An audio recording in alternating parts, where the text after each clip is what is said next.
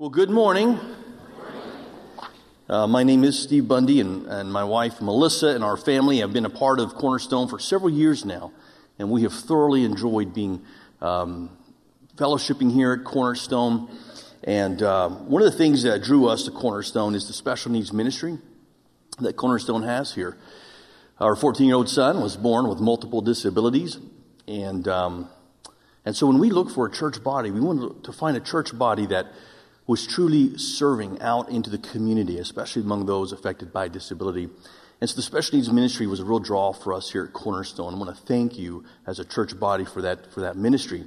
So we have a 14-year-old, his name is Caleb, and then we have a 10-year-old, his name is Jaron, and he's what we call typical developing child. He's just all boy. He's hitting every sport imaginable, and loves his video games and all that fun stuff.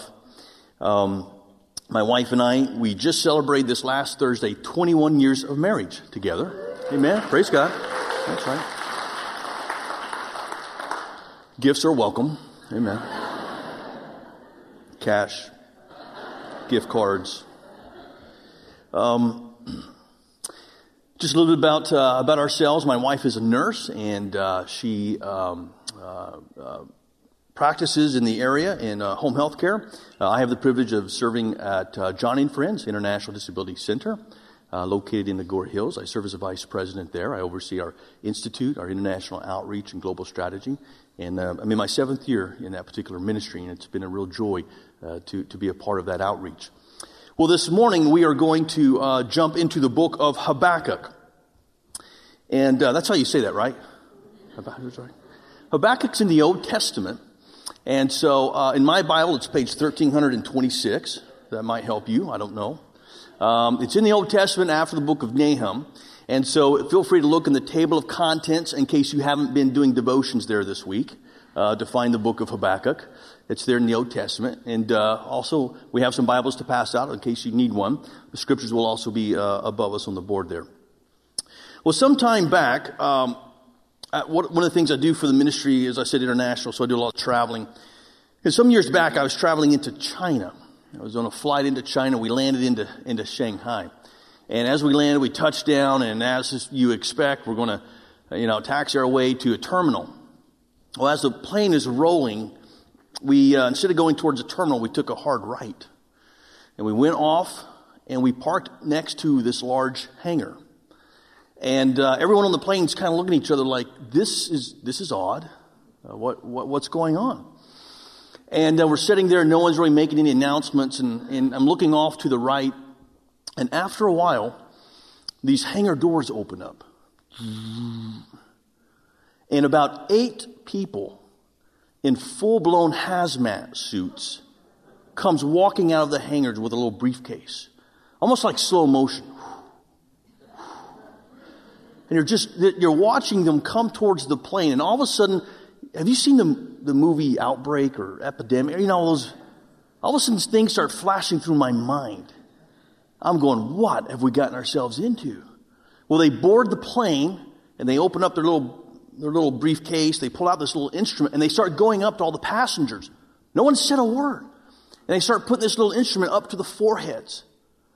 And now I'm thinking, oh my God, it's the mark of the beast. It's starting. It's in China. I'd missed that somehow. And so I'm thinking exit strategy, man. How do I get out of this? They're coming up, and before long, I realized, they're checking temperatures. They're checking the temperatures of the foreheads. Now, this was back in the days, you might remember on world news, there was a thing going around out of China called the swine flu virus. And so someone on the plane had been reported to have felt ill, to be sick. And they were checking the temperatures. Fortunately, no one had a temperature, and we were able to deboard the plane. But I grabbed a stewardess on the way, and I said, that was odd. What would have happened if someone had a temperature? She said, if someone had a temperature, the entire plane would have been quarantined for 7 to 10 days. You would not have been allowed to go anywhere. I thought, praise God, nobody had a fever. But that left an impact on me because I thought about how serious that infection was being treated. As we talk about the book of Habakkuk, one of the things that came to my mind is another kind of infection that tends to overtake us in our humanity. It's a different kind of infection. It's one that's been around since the sin of Adam and Eve. It attacks without warning. It's no respecter of persons, race, creed, or religion. Even Christians are not immune. It's a subtle infection, and it can prove deadly. It's bankrupt marriages. It's severed parent and child relationships. It's destroyed dreams, visions, hopes, and aspirations of millions. This infection comes through many different contact points: loneliness, life circumstances, crisis of finances, health, broken relationships, death of a loved one, or death of a dream. Symptoms may not be obvious at first, but over time they appear in the forms of hopelessness, despair, depression, lack of joy, lack of peace and energy, and often a lack of desire to stay connected in personal relationships. If untreated, it can actually become a part of your DNA and can mutate into what feels like a completely untreatable disease. The infection I'm speaking of is discouragement. Discouragement. And that word may surprise you. You may have been expecting something more specifically related to sin. Murder, hate, adultery, something along those lines. But remember, what I'm talking about is a very subtle attack. And it seeps away at your joy, at your strength, and your focus. Who's the author of discouragement? Jesus said in John 10:10 that the thief comes to steal, kill, and destroy you and me. And time again, the tool of discouragement comes out of his bag of arsenals and strikes at the heart of those who are vulnerable, those who have been exposed by life's turbulent journey. God knows about discouragement. He warned over and over again those in the Old Testament before they would lead his people about discouragement. We're going to have some scriptures on the board, in fact. Deuteronomy 31:8. The Lord himself goes before you and will be with you. He will never leave you nor forsake you. Do not be afraid. Do not be discouraged. Joshua 1, I believe it's 1:9. I apologize. Have I not commanded you? Be strong and courageous. Do not be terrified. Do not be discouraged. For the Lord your God will be with you wherever you go. 1 Chronicles 28:20. David also said to Solomon his son, be strong and courageous and do the work. Do not be afraid or discouraged. For the Lord God, my God, is with you. That one of Job's friends. But now trouble comes to you and you are discouraged. It strikes you and you are dismayed. See, the enemy knows that discouragement will bring a paralysis. And a paralysis will eventually lead to apathy. Often people become apathetic, slow in their resilience, in their walk with the Lord, because discouragement has taken over. It's taken root. It's an area of my life that I have struggled with greatly. And I'm sure some of you have struggled as well. At some point or another, you, I, our families, we face discouragement. We face circumstances that bring discouragement into our lives. My discouragement came in the form of a son born with multiple disabilities. A discouragement that dashed hopes and dreams and joy. Led me to a world of frustration, disillusionment, even in my relationship with my wife, especially my son and my God. Discouragement came when my dad passed away at a far too young age. It came when we lost our house and the financial collapse. It didn't start from zero. We started from negative to rebuild. Oh, I know discouragement. It's stolen my sleep. It's stolen my joy. And it's stolen my peace on many occasions. I don't know what discourages you. It could be finances. It could be health. Could be some sort of a report from a doctor that has redefined for you in your life what normal is. I don't know. Could be a marriage that held all the promise of bliss, but it's been filled instead with disappointment. Broken promises and character flaws that you once thought you would fix.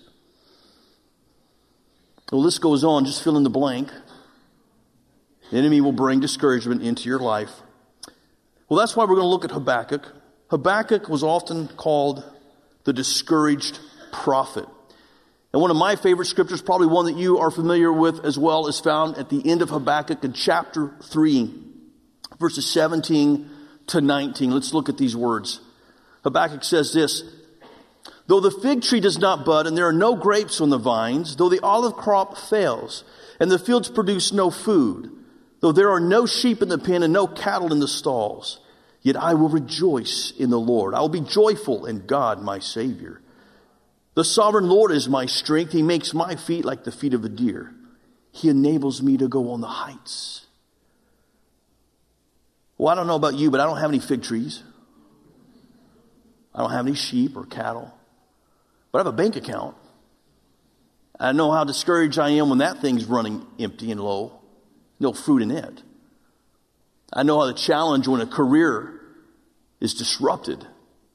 I know the challenge when health comes our way, or a lack of health that brings discouragement. And what Habakkuk is talking about is a situation where things are looking a little bleak. But he's come to a place where he has said this, yet I will rejoice in the Lord. I'll be joyful in God, my Savior. You catch these words? Joy, strength, the sovereign Lord. These words have been the encouragement for millions of Christians around the years. I've found encouragement in them. But what we might not know is that Habakkuk penned these words during a very difficult time in his life and the life of Judah. It was a time of great discouragement, a great spiritual depravity throughout the people of God. Such depravity that, as we've been seeing over the summer, God was bringing correction, bringing discipline. In fact, he was announcing that the Babylonians would come and bring correction to the people by taking them captive. It's a very difficult time in the life of Habakkuk. Everything he knew, everything he understood, everything he lived for was crumbling all around him. Well, for our benefit, we have the dialogue between Habakkuk and God. That's really what this book is about. It's a dialogue between a prophet and his God. And we have the privilege of looking at this dialogue. And in this book, there are four critical things, four critical areas of Habakkuk's life that God challenges him, that I want us to look at this morning. And let's go back to chapter 1 of Habakkuk. Chapter 1 of Habakkuk, where Habakkuk is going to complain to the Lord. In this first area, we're going to see that God addresses the mindset of Habakkuk. He addresses his mindset. He has to refocus Habakkuk's mind from his circumstances to his God. From his own plan to the plan of God. Habakkuk chapter 1, verses 2 to 4. Let's read this. How long, O Lord, must I call for help, but you do not listen? Or cry out to you violence, but you do not save? Why do you make me look at injustice? Why do you tolerate wrong? Destruction and violence are before me. Their strife and conflict abounds. Therefore the law is paralyzed and justice never prevails. The wicked hem in the righteous, so that justice is perverted. This doesn't sound like the same man we just read in chapter 3, does it? This does not sound like the same fellow. Here's a man who's crying out and complaining to the Lord about the circumstances of Judah and the circumstances he finds himself in. Here's a man saying, God, I don't get this. And not only that, I don't get you. What are you going to do about it? You know, I like Habakkuk. I can relate to this guy. I find myself in this story. This is a guy I could hang with. I could do coffee with this guy. I could hang out at Starbucks and swap complaints. You know what I'm saying? He says, Lord, I'm not getting this. He's crying out. What are you going to do about it? Justice has been perverted. God responds to him.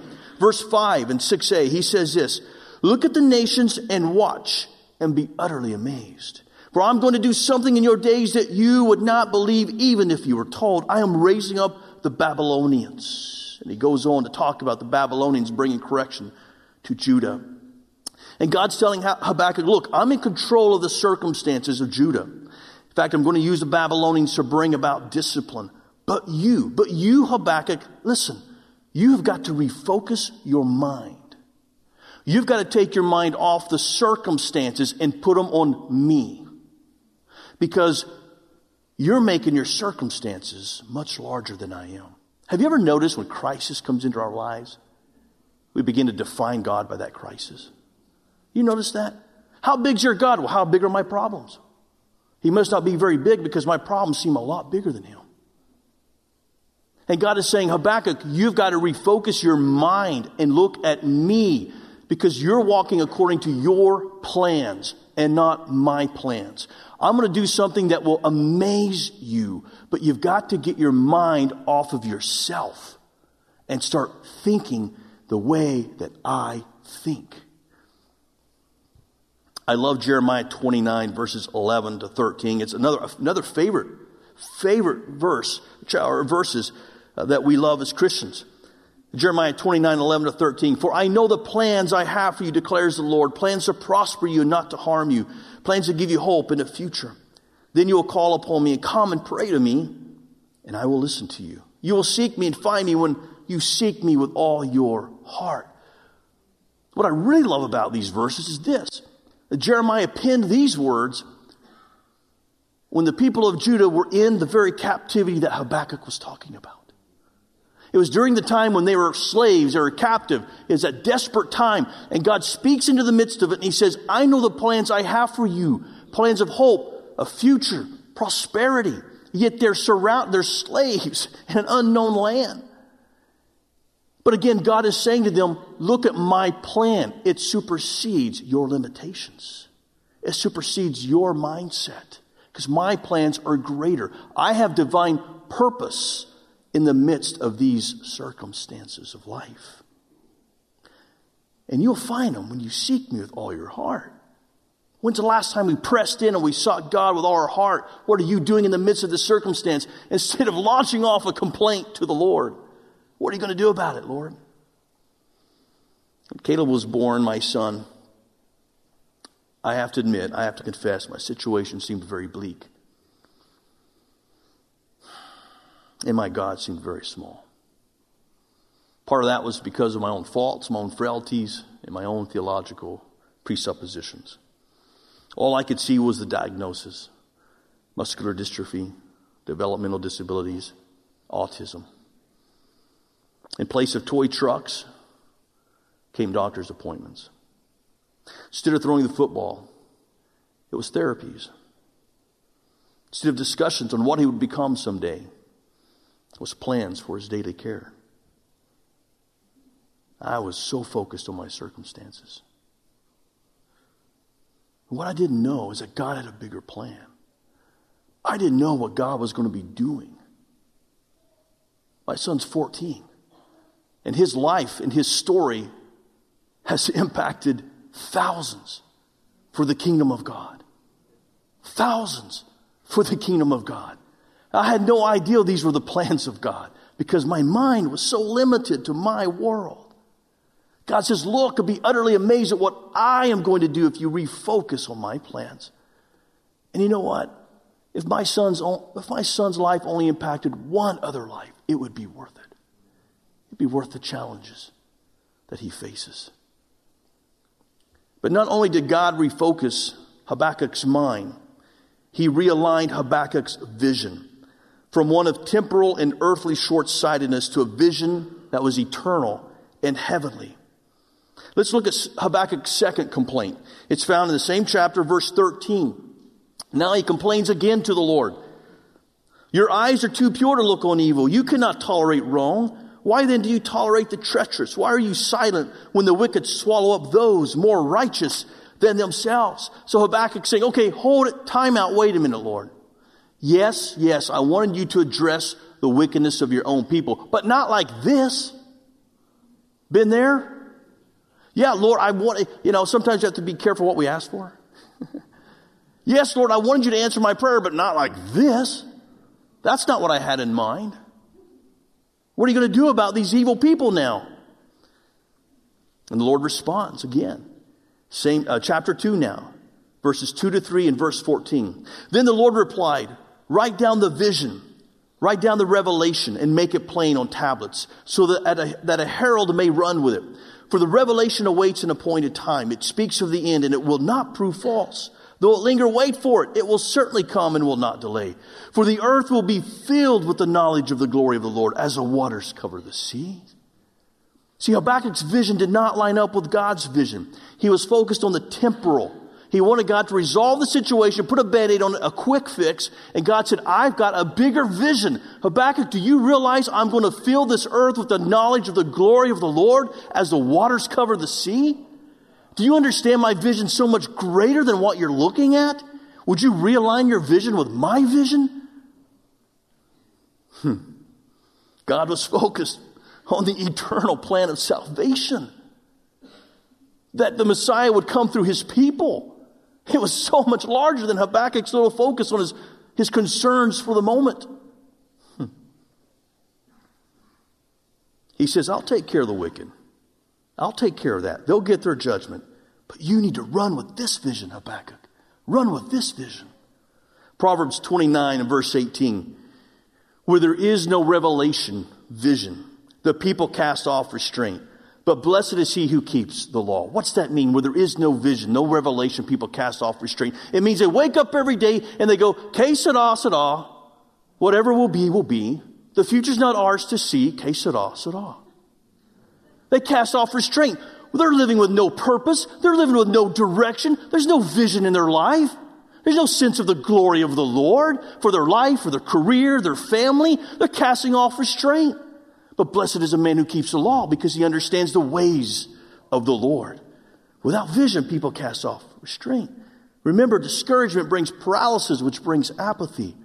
But vision, it's the antithesis to discouragement. It gets you up in the morning, gives you energy.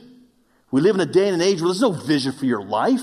If you're looking to the world or to television, to the media, forget it. There's no vision of the family. The family's a joke. Dads and husbands are they're just looked at as buffoons, you know. There's no vision for your, if you're looking to the world for a vision for your family, you're not going to find it. I remember I graduated some years ago in graduate school in a business degree. Excuse me. And before wrapping up this degree, we had what's called a Leadership Challenge Weekend. Leadership Challenge Weekend. Woohoo. I've since renamed it the Weekend of Wimps. Weekend of Wimps.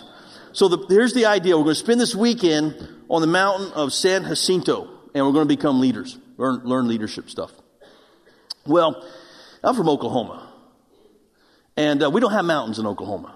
Okay, just for those who may be geographically impaired. So I'm thinking, it's late March, early April. I'm thinking, camping outside. It's pretty warm. Shouldn't be too bad. It should be pretty comfortable. They said, now bring jackets, bring gloves, bring hats and scarves because it's going to be cold. And I'm thinking, you guys are nuts. What are you talking about? So I thought, I pulled a little jacket. I don't want to carry all that stuff. I pulled a jacket out of my closet. I went into the garage. I found some garden gloves. Garden gloves. Keep me warm. I'll be fine. Be fine. So we end up, we haul out to Palm Springs. We get to the tram, gondola. And we get on it. We go up. We get out at 8,500 feet. And my first step out went crunch. And I looked around and everywhere was snow. And my first words were, uh-oh. And then we hiked another 1,000 feet up to our base camp. We're now at 9,500 feet. It's cold, it's windy, and my garden gloves are not living up. I'm so disappointed in them. So it's time to establish camp. I'm thinking, thank goodness, get our tents up, get in there. I am going to snuggle. I'm going to, put my hands in here. So I go over to get my tent, and the leader hands me a pole and a tarp. And I said, thank you very much. This will really be a wonderful additional protection to my tent. Now I'll take my tent.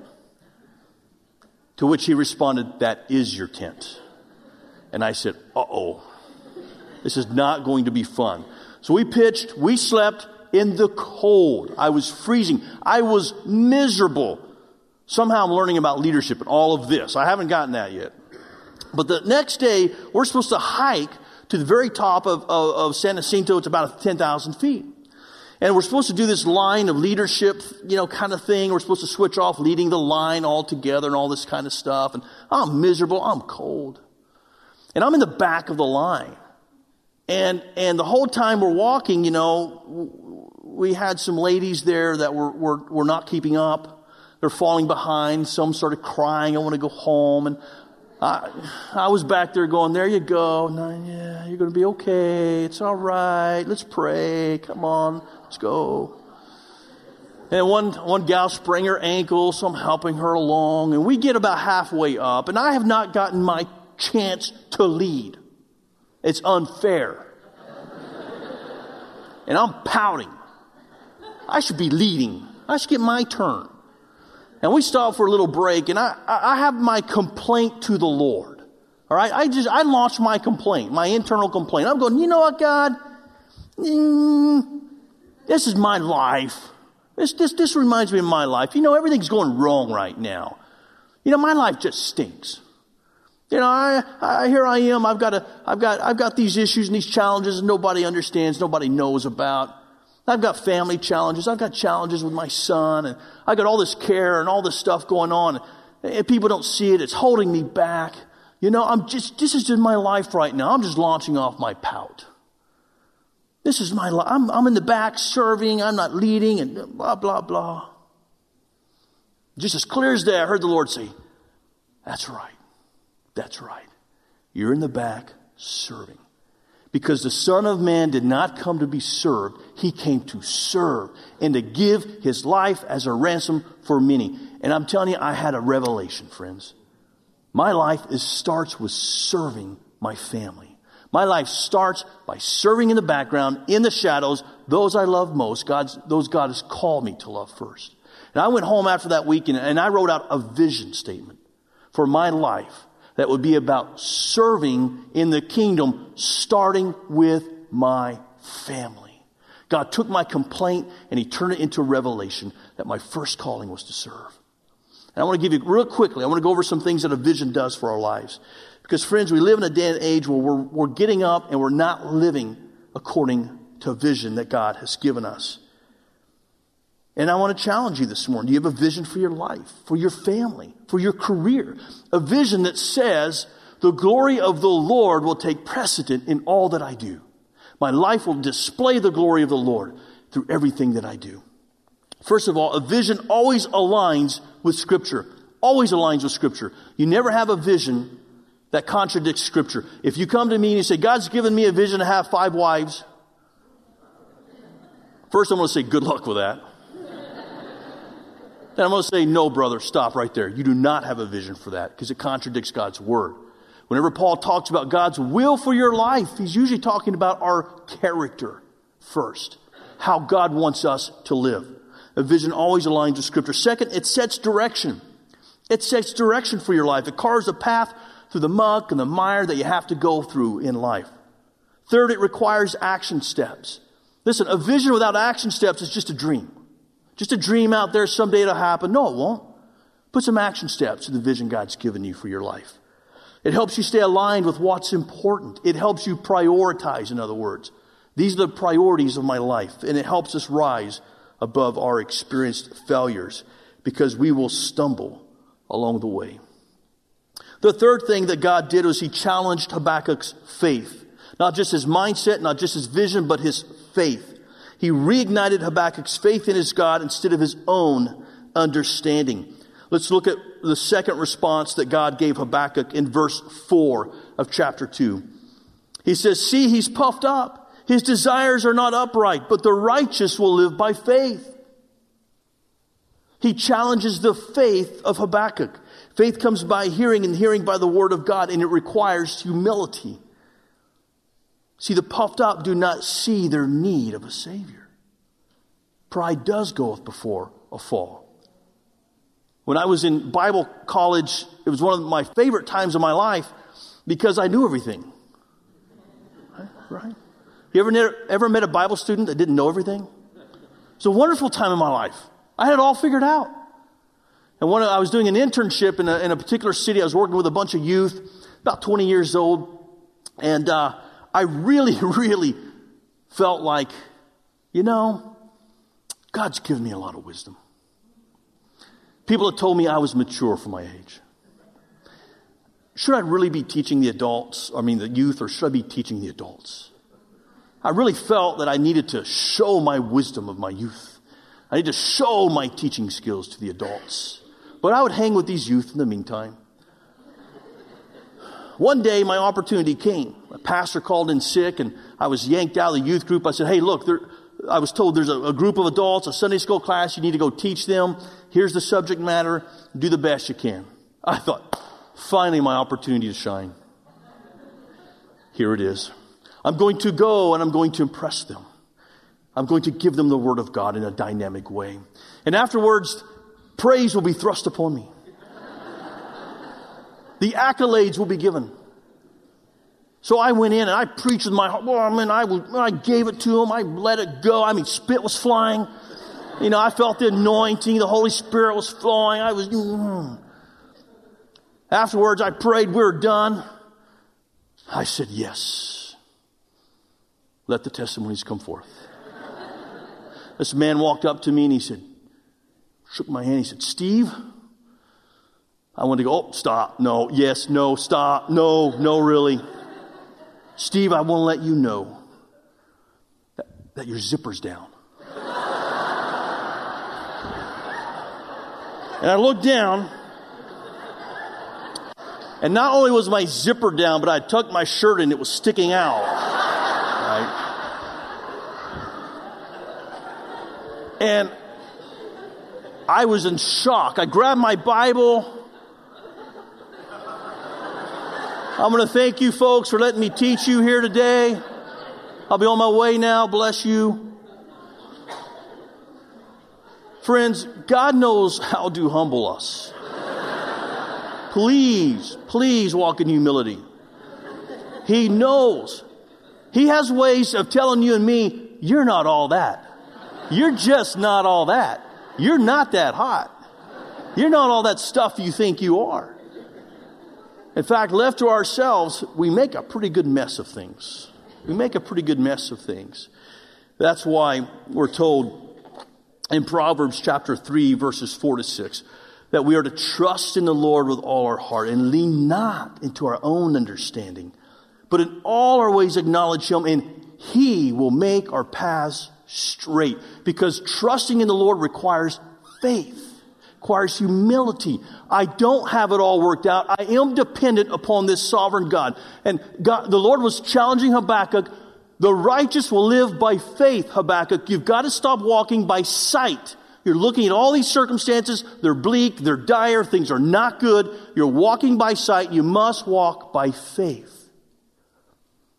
James chapter 1, verses 2 to 4 reminds us, where he says, consider it pure joy, my brothers, whenever you face trials of many kinds, because you know that the testing of your faith develops perseverance. Perseverance must finish its work so that you may be mature and complete, not lacking anything. And blessed is the man who perseveres under trial, because when he has stood the test, he will receive the crown of life that God has promised to those who love Him. See, faith will come under trials and tribulations and testing to refine it and to cause it to be mature. Growing up, my dad started a lot of businesses. I was growing up. I've always had a little entrepreneur kind of spirit about me. And I was always his first employee, right? And it made sense because I was available and I was very cheap labor. It's real simple. You want to eat, you work. Rules are real simple at my house. So one of the businesses my dad had back in the 80s was these temporary holding tanks in the oil fields. So he would make these tanks, would take them out to the oil fields. But before we would take them out there, there were these manhole covers that had to go in the tanks. My job was to drill out the holes through about an inch of metal, about an inch thick of metal, how to be drilled out. So I'd operate these drill presses. And I would take these drill presses, put a drill bit in it, and slowly work my way through this metal, this steel, punching my way through. Well, one morning I went in early. I wanted to surprise my dad. So I went over this box of drill bits. I grabbed a drill bit. I went over to the press, stuck it in, lined everything up, began to put pressure, apply pressure. It began to cut into the metal. And before I knew it, bam, the bit exploded into a million pieces. I jumped back. I thought, what in the world just happened? That was a defective bit. So I went over to the box. I grabbed another drill bit, stuck it in the press, realigned everything. Once again, started putting pressure on it. bam, it exploded once again. I thought, I better wait till my dad gets here. So a little while later, my dad showed up. I said, Dad, you're not going to believe this. You have an entire box of defective drill bits. And he said, well, son, where did you get those?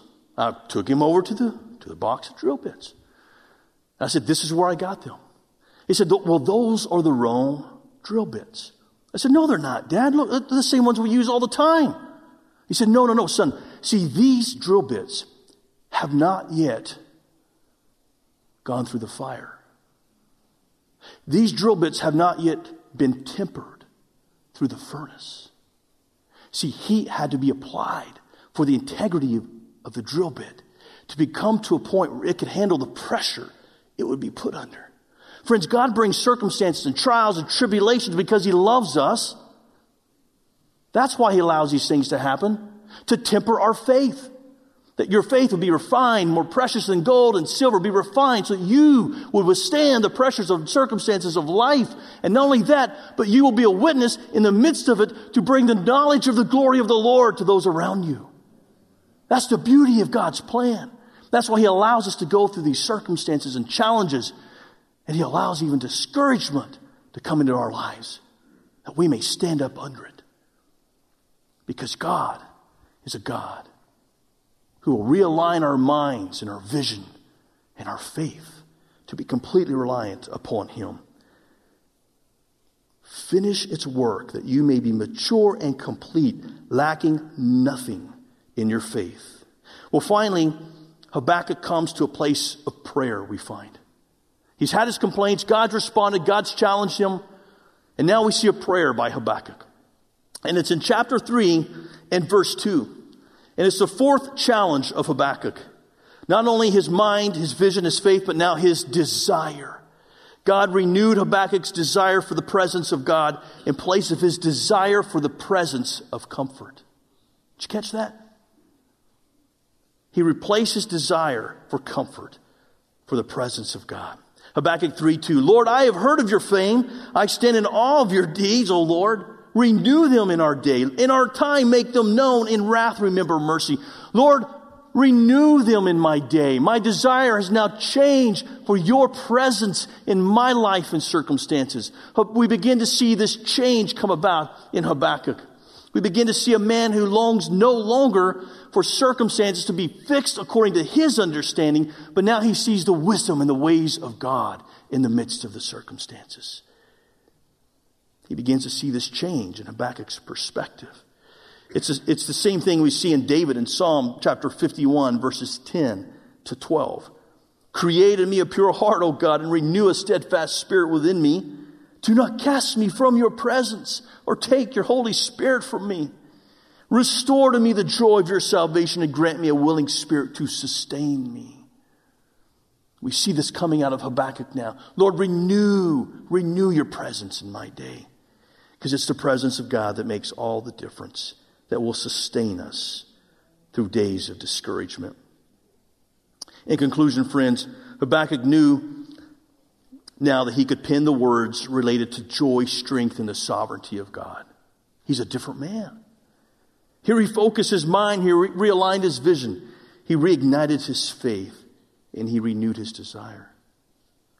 The interesting thing about this book is that God, in all of this, did not change Habakkuk's circumstances, but he changed Habakkuk. There are times, friends, where we will be disillusioned when we don't understand the ways of God. If we think that he's going to always change the circumstances of our lives. There are times he does. He intervenes. He creates miracles. But there are many times where he's changing us in the midst of the circumstances.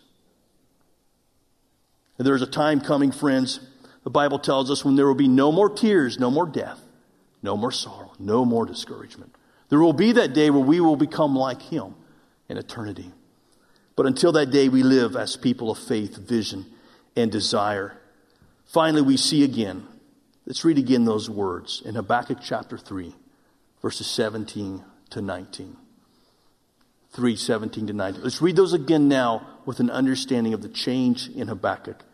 Though the fig tree does not bud, And though there are no grapes on the vines, though the olive crop fails and the fields produce no food, though there are no sheep in the pen and no cattle in the stalls, yet I will rejoice in the Lord. I will be joyful in God my Savior. The sovereign Lord is my strength, and He makes my feet like the feet of a deer. He enables me to go on the heights. Because Habakkuk was now renewed, his vision, his faith, and his mindset. And so, friends, today the power of discouragement, it may come into our lives through life circumstances. But it doesn't have to rule or reign in our hearts or lives, just like it did in Habakkuk. That God will fulfill His will and His purposes, His divine purposes for us and our families, when we focus truly on Him instead of ourselves. Let's pray. Father, I thank You for every person here today, and I pray, God, as we come in and as we ponder, Lord, what You've done through Your people, through the life of Habakkuk. Lord, as we ponder the change that You bring about, the hope, the encouragement, the inspiration You bring about, when we begin to focus on what You are doing through life and circumstances, You're transforming us over and over again into the image of Your Son, that You are filling this earth with the knowledge of Your glory. Help us to see that, Lord. Help us to align with that. Help us to walk that out in every way possible. I pray for every person here today, no matter what their circumstances or their situation, may they know they are not alone. They are not alone. They are among those sojourners who are on the same path, the same destination of an eternal reality of life with You. And Father, we have all faced circumstances and discouragement in our lives, no matter what that might be. But Lord, may people today receive Your ministry and Your word. Leave encouraged that You make a difference in the midst of these circumstances. You bring healing and restoration when we focus on You. We make You the God of our circumstances instead of focusing on them. It's in Christ's name I pray. Amen.